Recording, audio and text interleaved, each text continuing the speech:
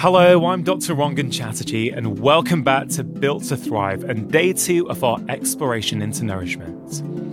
Now, on the banks of Lake Eyasi in northern Tanzania lived the Hadza tribe, one of the last hunter-gatherer communities in the world. And their diet consists mainly of berries, tubers, wild meat, vegetables, and honey. Now, that's very different to the way the majority of us eat these days, but until about 12,000 years ago when farming began, that diet would have been the norm for many of us. Now, remember what we spoke about yesterday about how the food you eat doesn't just fuel your body, it also feeds the trillions of bacteria, fungi, viruses, and parasites in your intestines, also known as the gut microbiome. And in return, they play an important role in your digestion, your immune system, and your moods. Well, a few years ago, a group of researchers analyzed the gut microbiomes of the Hadza and compared them to the microbiomes of Italian people of the same age.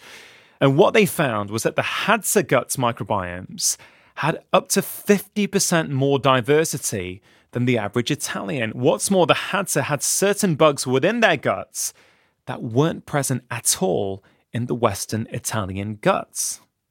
Now, there's a lot I could say about this, but one of the take-homes is that modern life, with its high levels of processed food, as well as many other things, such as the overuse of antibiotics, has had a severe impact on the health of our gut microbiomes, and in some cases, has actually eradicated certain bacteria from our guts altogether.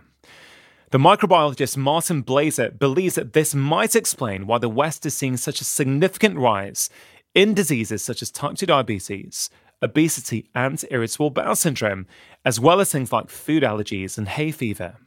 It's also thought that a gut microbiome that's lacking in diversity is likely to have a severe impact on our moods. Now, there's still a lot of research to be done into how exactly the gut microbiome functions, but one thing that is clear is that for most of us, increasing diversity of the food in our diets increases the diversity of our gut bugs, and that can be a crucial factor in our health.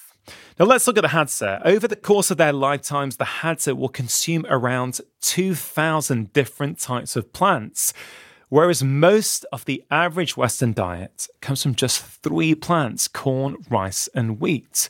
So what we're trying to do is encourage a more diverse diet. And one of the best ways we can do that is by more diversity in the food that we eat. Like the Hadza eat between 150 and 150 grams of fiber every single day, which is around 10 times more than the average Western does. So my challenge for you today is this. I want you to try and eat 5 different vegetables today if you can, ideally of 5 different colors. This is my new definition of 5 a day. Now, I understand this probably isn't the first time that a health professional has recommended that you eat vegetables, but it's not often explained why vegetables or why certain vegetables can be so good for you. Well, here's one of the big reasons. Our gut bugs love plant-based fiber. Take broccoli, for example.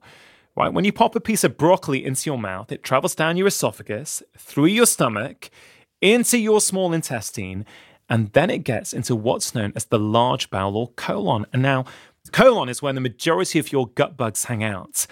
And they get to work on the fiber in that bit of broccoli that you consumed. They eat the fiber, and they produce byproducts that we call short-chain fatty acids. Now, these short-chain fatty acids are natural anti-inflammatories. They lower the inflammation in your body, and we know that chronic unresolved inflammation is one of the key contributors to all kinds of different diseases that we suffer from these days, including heart disease, dementia, and even depression. So that's just one example of a byproduct that's made from the digestion of vegetables. Now, imagine if you were eating 2,000 different plants across your lifetime like the Hadza. But I'm not asking you to do that. I'm just simply asking you to focus on 5 different veg every day, ideally 5 different colors. They don't have to be fancy. They don't have to be expensive either. Carrots, lettuce, cauliflowers, red peppers, sweet potatoes. I mean, there you go. That was 5 different vegetables of 5 different colors, all which you can easily find in a supermarket. Now, as a doctor, I think it's really important for me to say that not every recommendation I make is going to work for every single individual. The truth is that some people these days really struggle to increase their intake of vegetables. They find they get tummy ache or bloating or gut symptoms. And, especially for people with certain types of irritable bowel syndrome, this can be a real problem. And of course, in those situations, it's always worth going to see a healthcare professional to get a little bit of help. This doesn't mean that vegetables can't be good for us. It may simply mean that your gut is currently in a state where it can't tolerate them. And there are so many things that play a role here. Previous diet, stress levels in our life, whether we're rushing to eat or whether we eat in a more calm and relaxed manner. And these things can take a bit of time to unpick. So I think it's important to say, I think for most people, this recommendation works really well, but please don't beat yourself up. If you are someone who really struggles with this, please simply do what you can.